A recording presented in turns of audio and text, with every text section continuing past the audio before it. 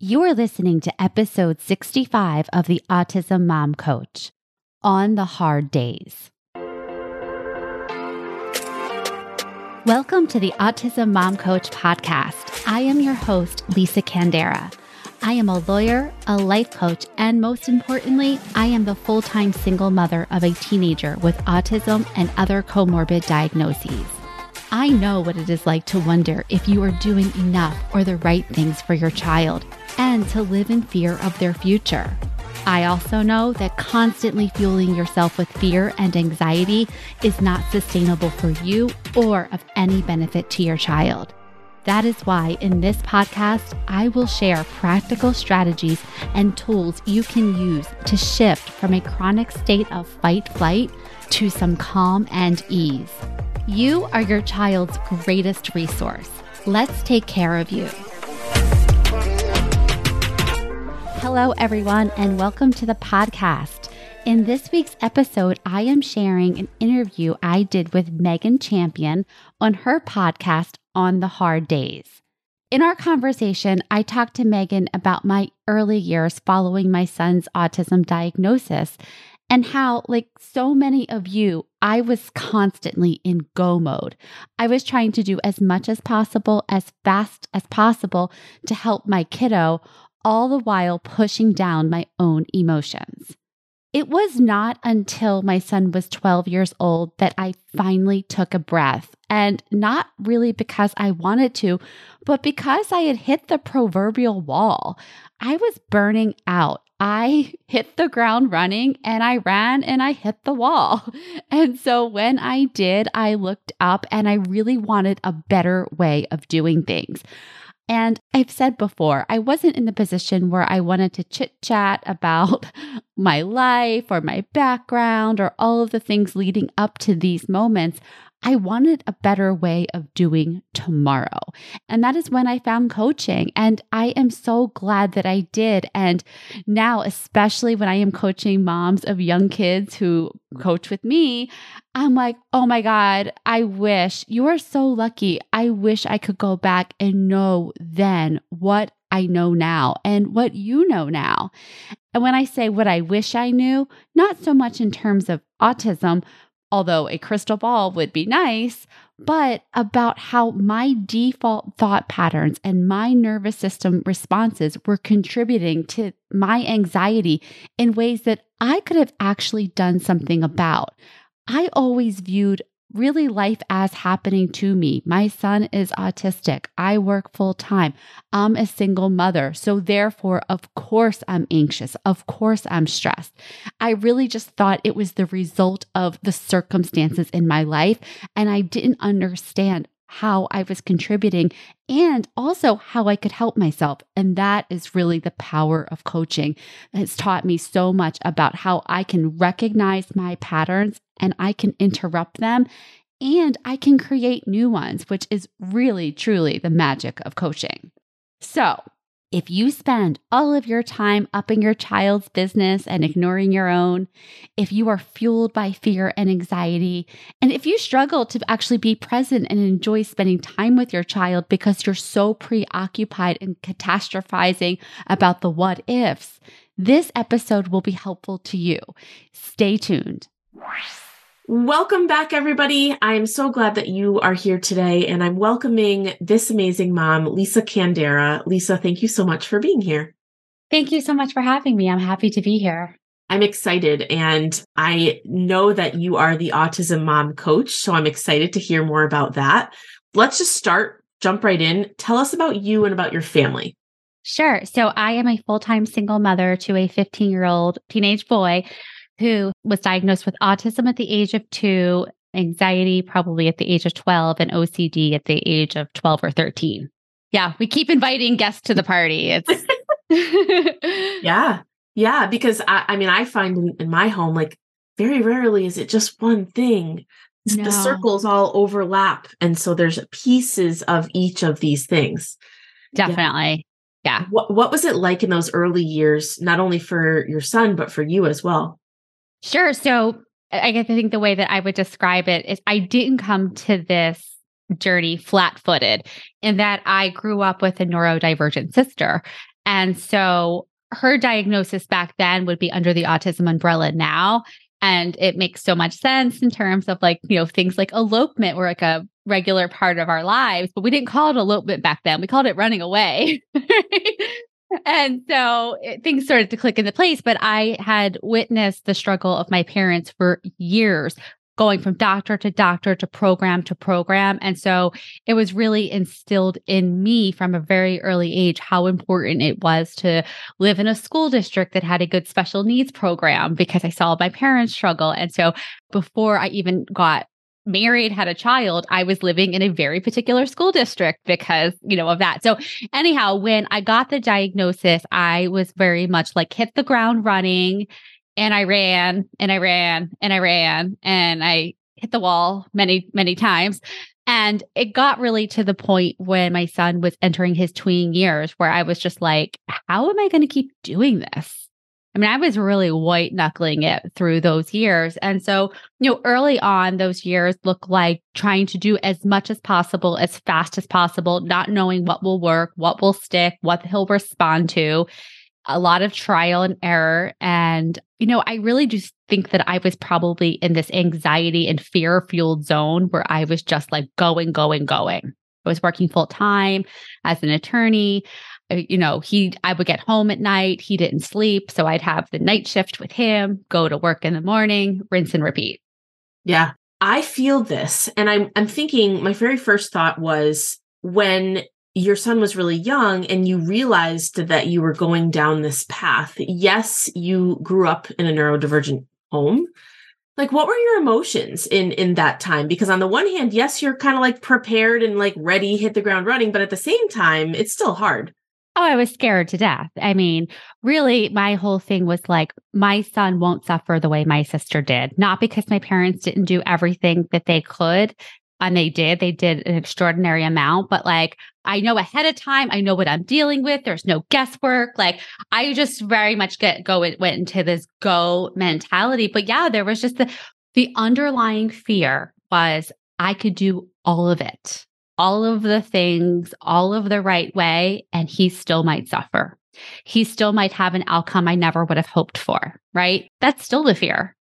So how did you work yourself through that fear in those early? I honestly don't know that I did for a really long time because I think I was just in go mode. And my son, he struggled in some ways, a lot of ways, but then he was talking and he was super hyperverbal and he was very engaging. And so I saw all these really, really positives and I hung on to those, I think, so tightly. And that really drove me. I don't know that I really ever dealt with the fear and the sadness until, oh my gosh, so what happened is as he was entering his tween years and his anxiety was ramping up, I got to the point where I'm like, I need a better way of doing this. That's how I found life coaching as a client. At the same time, like COVID hit and puberty hit and, he really suffered, he deteriorated. And as things really escalated with him, I really came face to face with some of my greatest fears. Like I might not be able to provide him with everything that he needs. He might need a greater level of care than I can provide. And it was like all that I have been fighting against for so long came into my reality. And there's still a grieving period going on. I'm still grieving that. And I think that is completely normal, that we can champion our kids and, do everything we can so that they are happy and healthy, but you're still going to grieve a bit. Like, how can you not? Yeah. And I feel like otherwise it just feels like denial because it is hard and it is sad. Not every moment, but when your child especially is struggling or suffering, I mean, how can you not be feeling those things?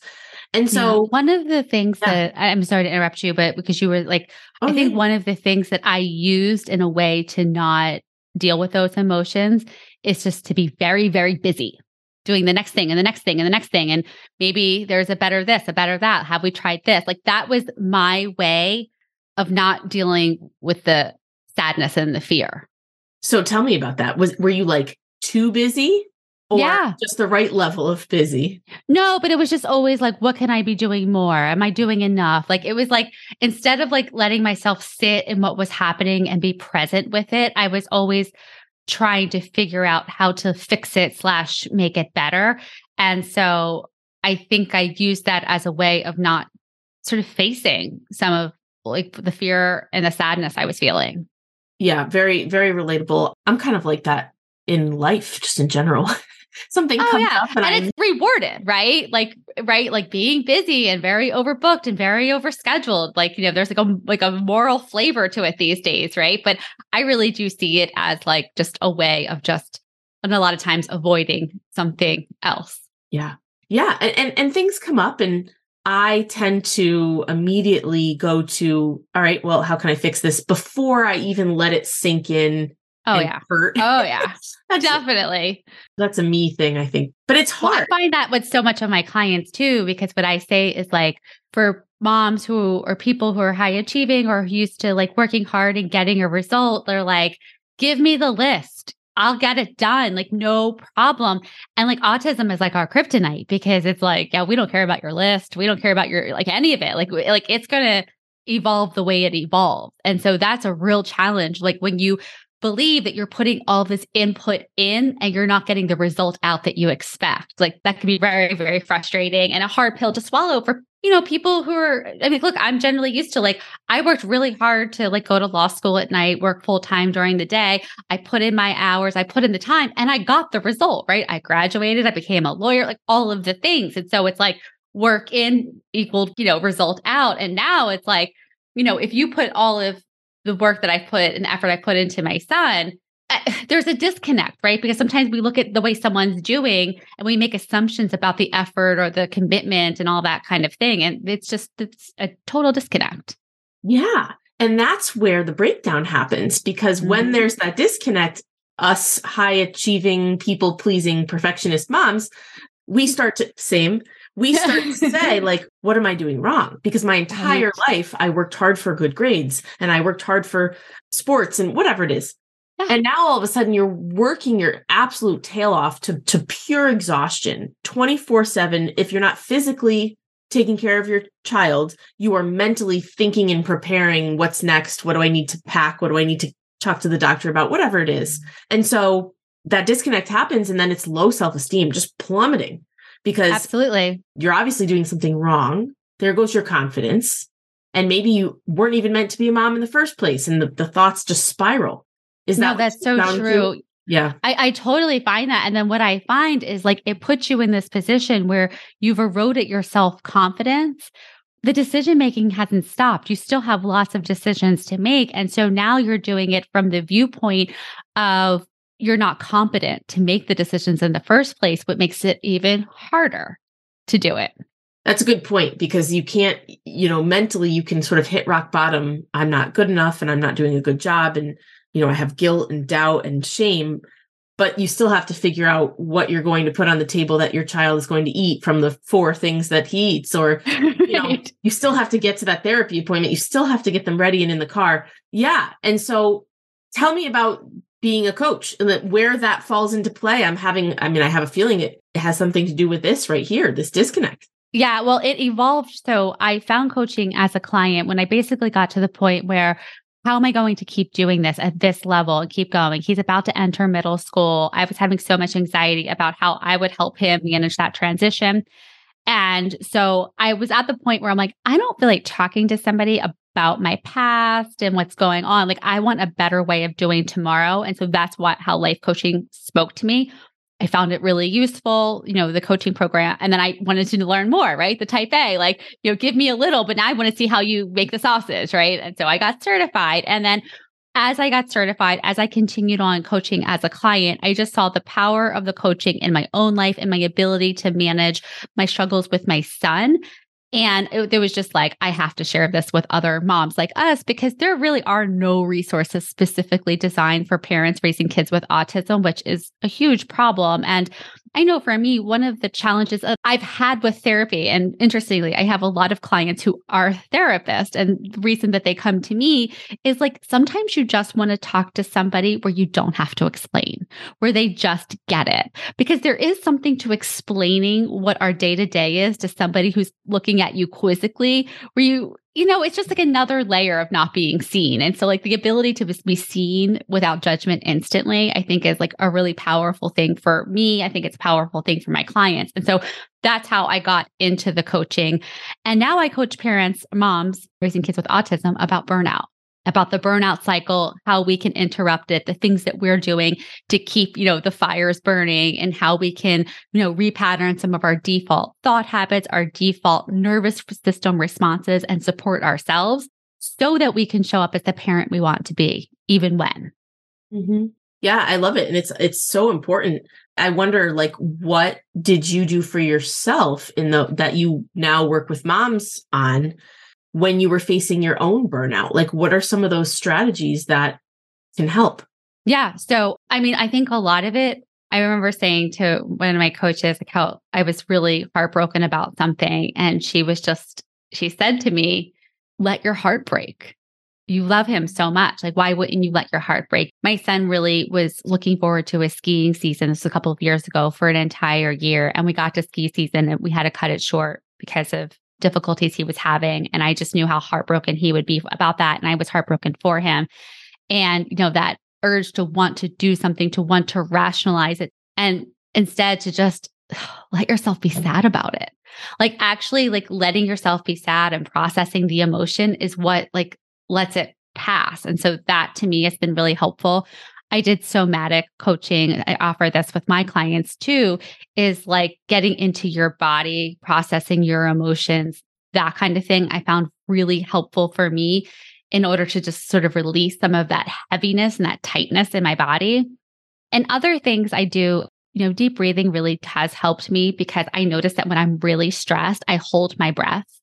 I get very clenched up. And so like I've learned like how that actually helps like soothe and regulate my nervous system. So when I'm calmer, I can show up calmer. And I really have just, gotten to understand better, like at any given point, what state of my nervous system I'm in, so that I can understand what's happening. And so like when I'm in a sympathetic fight flight state, I only have access to certain thoughts, right? Like the all or never, all or nothing kinds of thoughts. And so when I notice that in myself, like the ability to just pause and kind of go inward a little bit, to self-soothe, to take a break, to take a walk, those are all things, they're not glamorous, but these are all the things that we're not doing. And so they seem like such little things to do, but when you actually make it a priority and you practice it, it does help you to calm down a bit. Because I think that we all pretty much live our life like in a chronic state of like that stress response, and we're waiting for the other shoe to drop like all of the time. Like we're just always at a heightened, elevated state. So whatever you can do to sort of bring yourself down a little bit, it gives you just more access like to your own rational thinking too, which is, it's a plus. Yeah, for sure. I love all of those. And there's a lot of them are simple. And like you said, not glamorous. You said, many moms aren't doing this. And I wonder why. Like, why do you think, including you, I guess, from years ago, but why do you think that moms are not taking those initial steps to help themselves?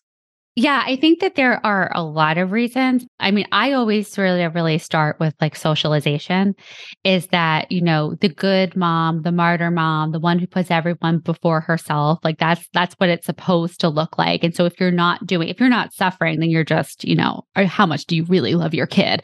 I think that whether you believe that, whether you think that, whether you've ever thought that it is deep in the background, ingrained. You saw it growing up. You see it now on Instagram. There are messages that we receive about what it's supposed to look like. That self-sacrificing mother, like, so I think that's part of it. I think like that socialization is part of it. I think that the way that self-care is sold to us, commoditized, it makes it look like, well, you're either doing all of these things or it doesn't really matter almost, right? And so like, the massage, the manicure, the pedicure, the vacation, like that's what we're told self-care is. Like that is not real self-care.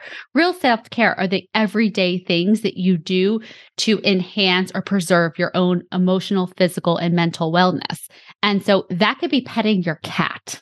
That could be calling your friend. And, and that perfectionism, right? Like I'm going to do it the right way or I'm not going to do it at all. That all or nothing thinking, right? It's like gets in the way. So I think there are many things that sort of combine to result in like that we just do nothing. Yep. I love that. And the key word there for me was everyday, the everyday things. Yes. I agree. I mean, society glamorizes the whole term and it's misused and misunderstood. But the fact of the matter, yes, like taking 3 minutes to pet the cat, because even if you don't see in the moment that it's going to help, it's like you're banking this for later. I know I'm like this. I love to take walks. I love walking. If I can't do my full 4-mile loop, then I'll do nothing. Yeah. Nothing. Right. All or nothing. My husband is like, why don't you just go out for, 20 minutes? I'm like, why? I don't know. It's a mental block and it's so annoying. It totally is. It totally is. But it's like doing just the minimum baseline, I call it with my clients. So what I say is set your sights really low, but commit to it. And I will say, I don't care what you do because it doesn't matter what you do. It's the practice of carving out this piece of earth is mine and doing it. So whatever it is, it's really the pattern and the practice that you're creating, the habit that you're creating, that this is important because I'm important. That's why I'm doing it. Non-negotiable. Yes. Yes, that's it right there. It's the active commitment to self, whatever it is. Maybe, and that's, I suppose, what society is not understanding, what we're not thinking about. We're looking at the what can we do for self-care. And so mom's saying nothing. I'm too busy. I'm too exhausted. I'm too whatever. But we're looking at it wrong. And it's really are you ready to internalize that you need to be taken care of too? And some moms are not there and they say, no, I'm not. I can't possibly take care of myself. Even if it's 5 minutes alone, I can't do it. Yeah. But it's less about the free time and it's more about not feeling like they can commit brain space to themselves. I totally agree with that. And what I like to tell my clients is the best news about self-care is that it saves you time. And here's how. One of the simplest ways that you can take care of yourself is managing your own mind. Our brains feed us 60,000 thoughts a day. Most of them are thoughts that we've thought for a long time, just like the regular loop of thoughts. And when some of those thoughts are catastrophizing, spinning in doubt, all or nothing thinking, they are time and energy sucks. When you start redirecting your brain away from those thoughts and thinking on purpose, you get to save all of that time and mental and emotional exhaustion to actually do something for yourself. So when you are practicing real self-care, you save time. When you're practicing real self-care, you're managing your calendar, right? That's another thing. And look, I mean, if you have time to wake up and the first thing you do is look at your iPhone, or you ever find yourself scrolling on social at all, then you have time for self-care. It's really just a reframing, what it means. And I've always thought, I'm maybe if I just start calling it something different. And so I start referring it internally to myself as sanity management. I have time for sanity management because I know when I'm, not sane, things aren't working out so well. Yes. Love all of that. And I think that you should be saying that phrase out loud, not just in your head, sanity management, because I think that's a perfect way to put it. And you said self-care actually saves you time. And moms are not going to believe that right away. How do you prove to them that is... Well, ask them, how much time of your day do you spend in worst case scenarios, worrying if you're going to get the phone call from the school or not, thinking if they're doing this at 5, what will they be like when they are 15, avoiding going outside because of what, they might have a meltdown. How much time do you spend in your brain? And all of them will say, a lot. And so there you go, right there. So it's not just the time that you're spending spinning in your brain. It's when you're thinking thoughts like that, they create an emotion in your body. If that emotion is fear, stress, anxiety, that is taking a toll on your energy, on your ability to show up for your day. It is related. And so I always say, if you take a toddler to a Target, any Target, right? All Targets are laid out differently. They will find the junk aisle. They'll find it. And when they do, you're not hey, go for it. You found it. Go at it. No, we redirect them. And so our brains are the same way. Our brains will always find the junk aisle of thoughts, right? We are programmed to overfocus on the negative. That is our negativity bias. And so when you start to train your brain that when it offers you up those thoughts, that you're not going to hang out with them, that you're not going to give them airtime, that you're going to redirect your brain, you've saved yourself time. You've saved yourself emotional exhaustion and mental exhaustion, right? That is the simplest thing that any of us can do. It takes no time at all, and it's always available to us. I love it. I think the hardest part, both in terms of with my community Mothers Together and your coaching program, same thing, getting moms to walk through the door is the hardest part, right? It's the first step. It's the, I deserve this, that I'm worthy of being taken care of, that I can do things for myself. That is the absolute hardest part for moms raising neurodivergent kids. We give our entire beings, our whole selves to our children and think that we absolutely have nothing left for us. And that's like the hardest part, to convince moms that you do. Well, and so it's like, it's twofold. And I hate to be the one to like put more on our to-do list, but the fact is, and I have a podcast episode about this, self-care is a responsibility, and your self-care is your responsibility, because the cavalry is not coming, right? No one's going to do it for us. So that's one. And then two is, this journey does not stop for us when our kids turn 18, go off to college, get married, all done. That's not the way it goes, right? Like, we are in this for the long haul. We are our children's greatest resource. There's no doctor, no medicine, no program that's more important to their long-term success and prognosis than we are. So if we burn out, right, if we are not doing well, then we can't show up for them the way that we want. So it's like, even if you don't buy that you have inherent worthiness as a human and your whole focus is on your child, well, it is quite literally in your child's best interest that you are at your best. Like, it only serves them. Yep, I completely agree with absolutely everything that you were saying. And it's so important, so crucial.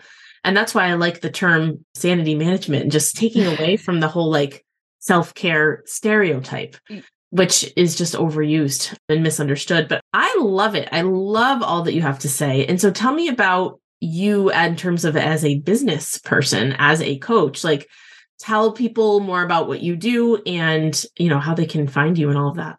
Sure. So I'm the Autism Mom Coach everywhere: Instagram, Facebook, my website, my podcast, very consistent.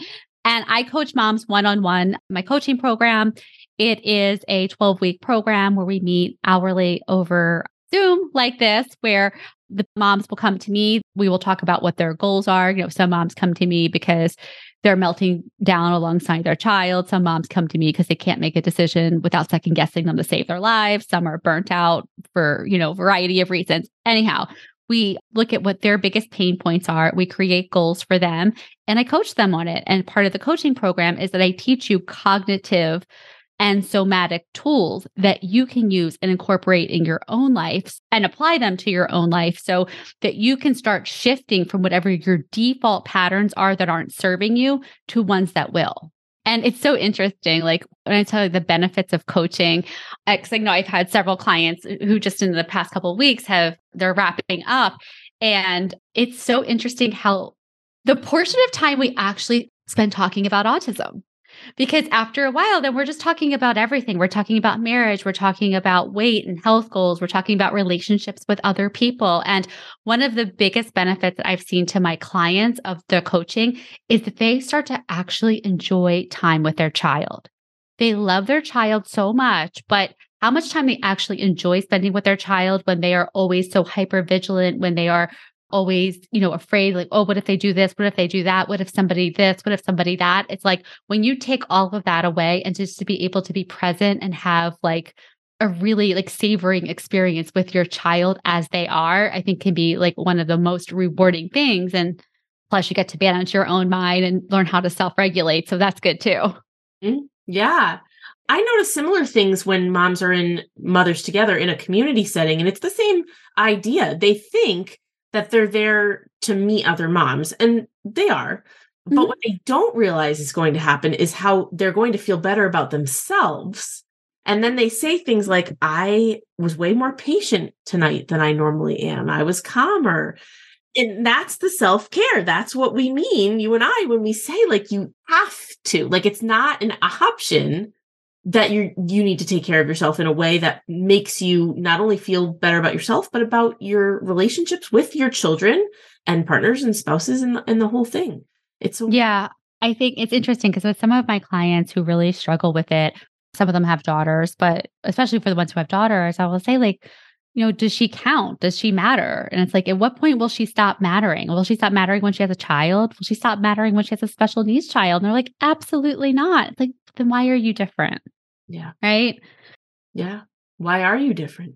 And that's undoing so many pieces and years worth of what we've been told and the way we were raised and then the do-gooders, if you will, of taking care of other people, especially our children. So there's so much to unpack there. Yeah, there is. I mean, and for sure, it's not accidental that, most women feel this way. It's not an accident. It's very purposeful. And so when you can start to, like, I think, especially for me, look at things from like the 10,000 foot view, because, otherwise we default to what's wrong with me. And it's like, no. This is all by design. Like, this is not an accident. And this is how you fall into it. And this is where you have some agency to start unraveling those things. I feel like it's like the shame goes away and it's so much more empowering.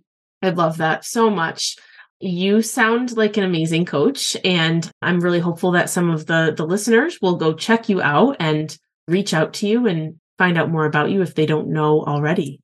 Any last parting words in terms of moms who are listening, who feel like they have walked in your shoes, like they are living your life, that you are now a few steps ahead and things that you could pass down to them that would be helpful? I would say stop waiting. Yeah. Honestly, like I waited for a long time before I actually reached out to a coach for help. And I thought about it for a while. I was doing a lot of the sort of like, self-guided self-help, and it's all nice, but application and implementation is everything. And when you can do that alongside somebody else who can hold the space for you, but it's also going to challenge you in the most like loving and kind way, like that's how you're going to get results, and you're going to get them quickly. Yes. And so I would say stop waiting. Yep. I think that's great. I think absolute mic drop. That's exactly what we all need to do. It's time. It's past time, but no day like today to start to take care of yourself in this way. So Lisa, thank you so much for being here. This has been wonderful. Thank you so much for having me. I love speaking with you. All right, everyone. I hope you found that conversation helpful. I just want to add that if you're listening to these episodes and you're getting aha moments or, yeah, that's me, and you're feeling a little bit better, you're feeling a little bit seen, this is just the beginning. All of this is fantastic, but it's temporary, right? You shut off the podcast, you go on about your day. If you want to integrate this work into your life, if you want to apply it to what is happening day to day in your life, coaching is the way to do it. If you are interested, if you are ready, schedule a consultation with me on my website, theautismmomcoach.com, under Work With Me, or go to the show notes. All right, I will talk to you next week. Thanks for listening to the Autism Mom Coach. If you want more information or the show notes and resources from the podcast, visit theautismmomcoach.com. See you next week.